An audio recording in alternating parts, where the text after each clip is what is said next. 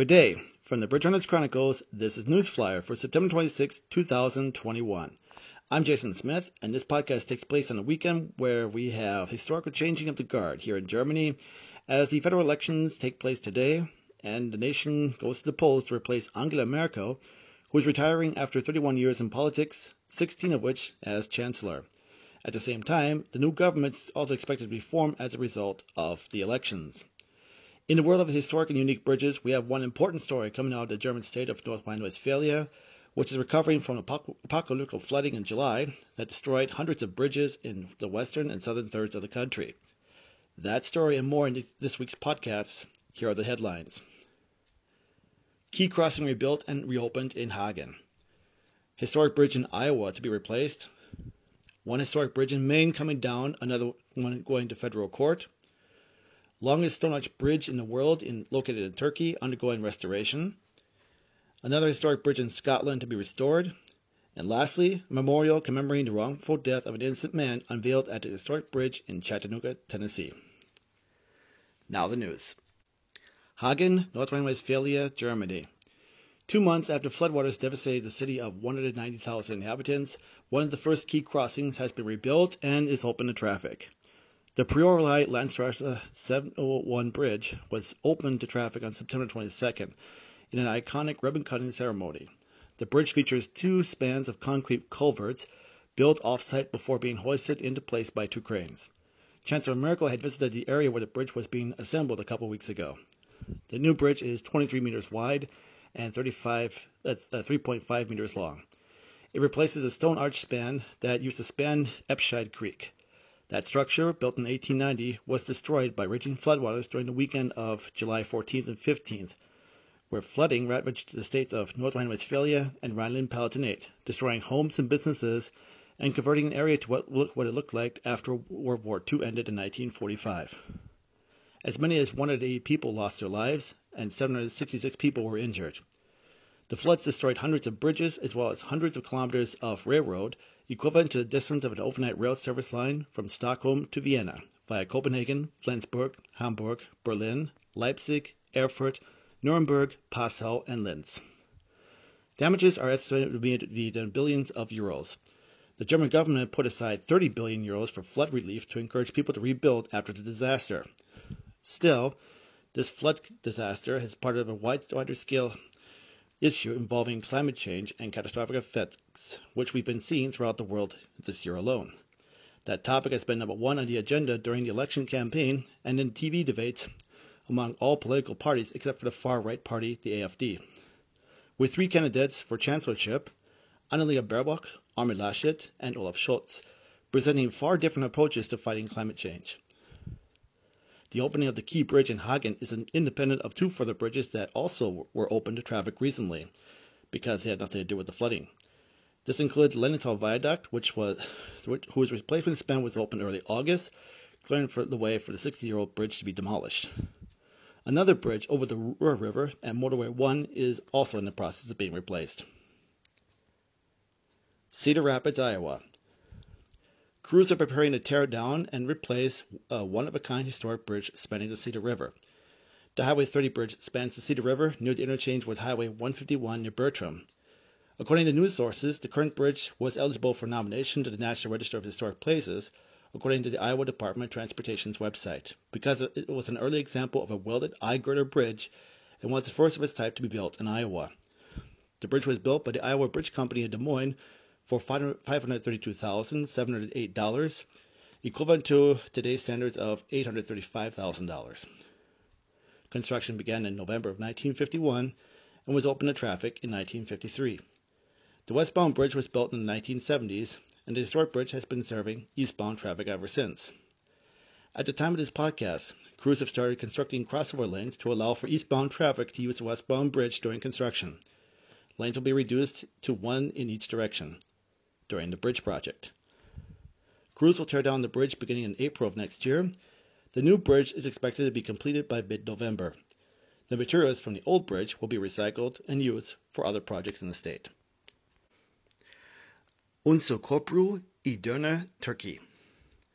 One of the oldest stone arch bridges in the world is undergoing extensive rehabilitation.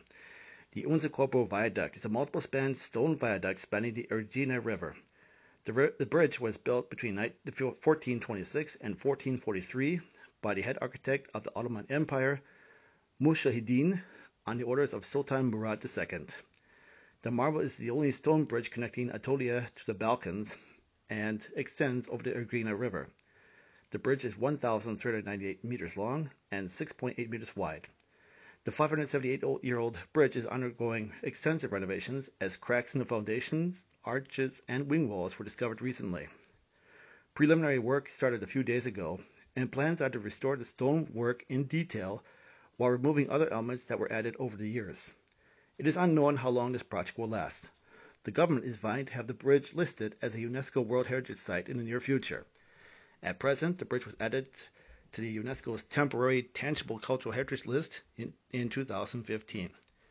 The bridge is located in Unzacopo in the southwestern district of Edirne, located 270 kilometers west of Istanbul. Augusta, Maine. Two historic bridges have been in the spotlight recently, but in a bad way. One bridge is scheduled to be torn down and replaced to the dismay of locals and photographers. Another bridge targeted for replacement is being debated on the federal level. Now to the details. Blue Hill.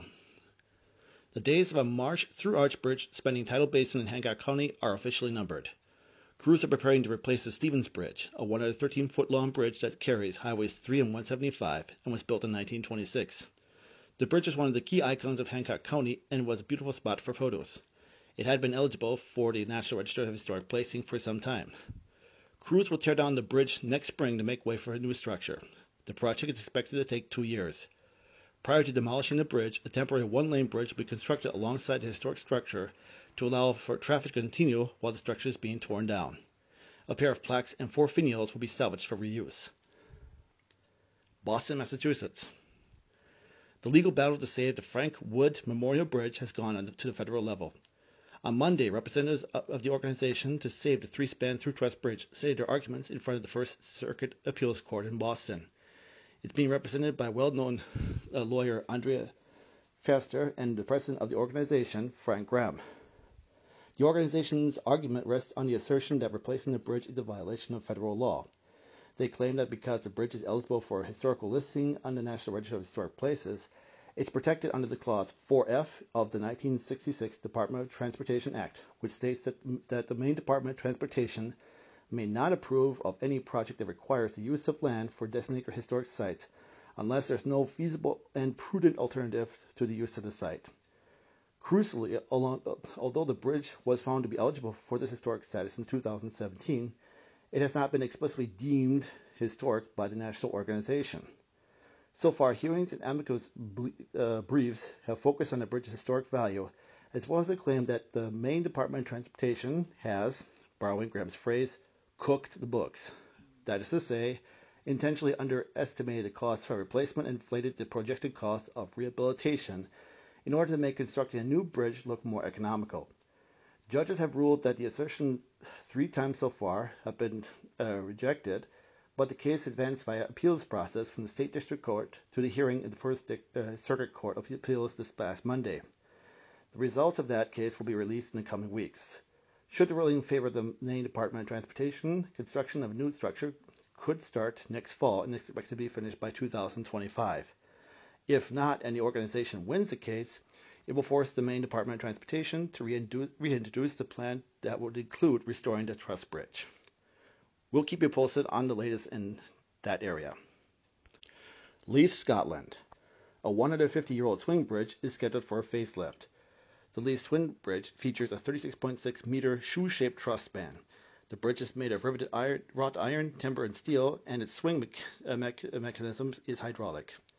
Built in 1874, the bridge used to serve vehicular traffic until a new bridge was built in the mid-1990s.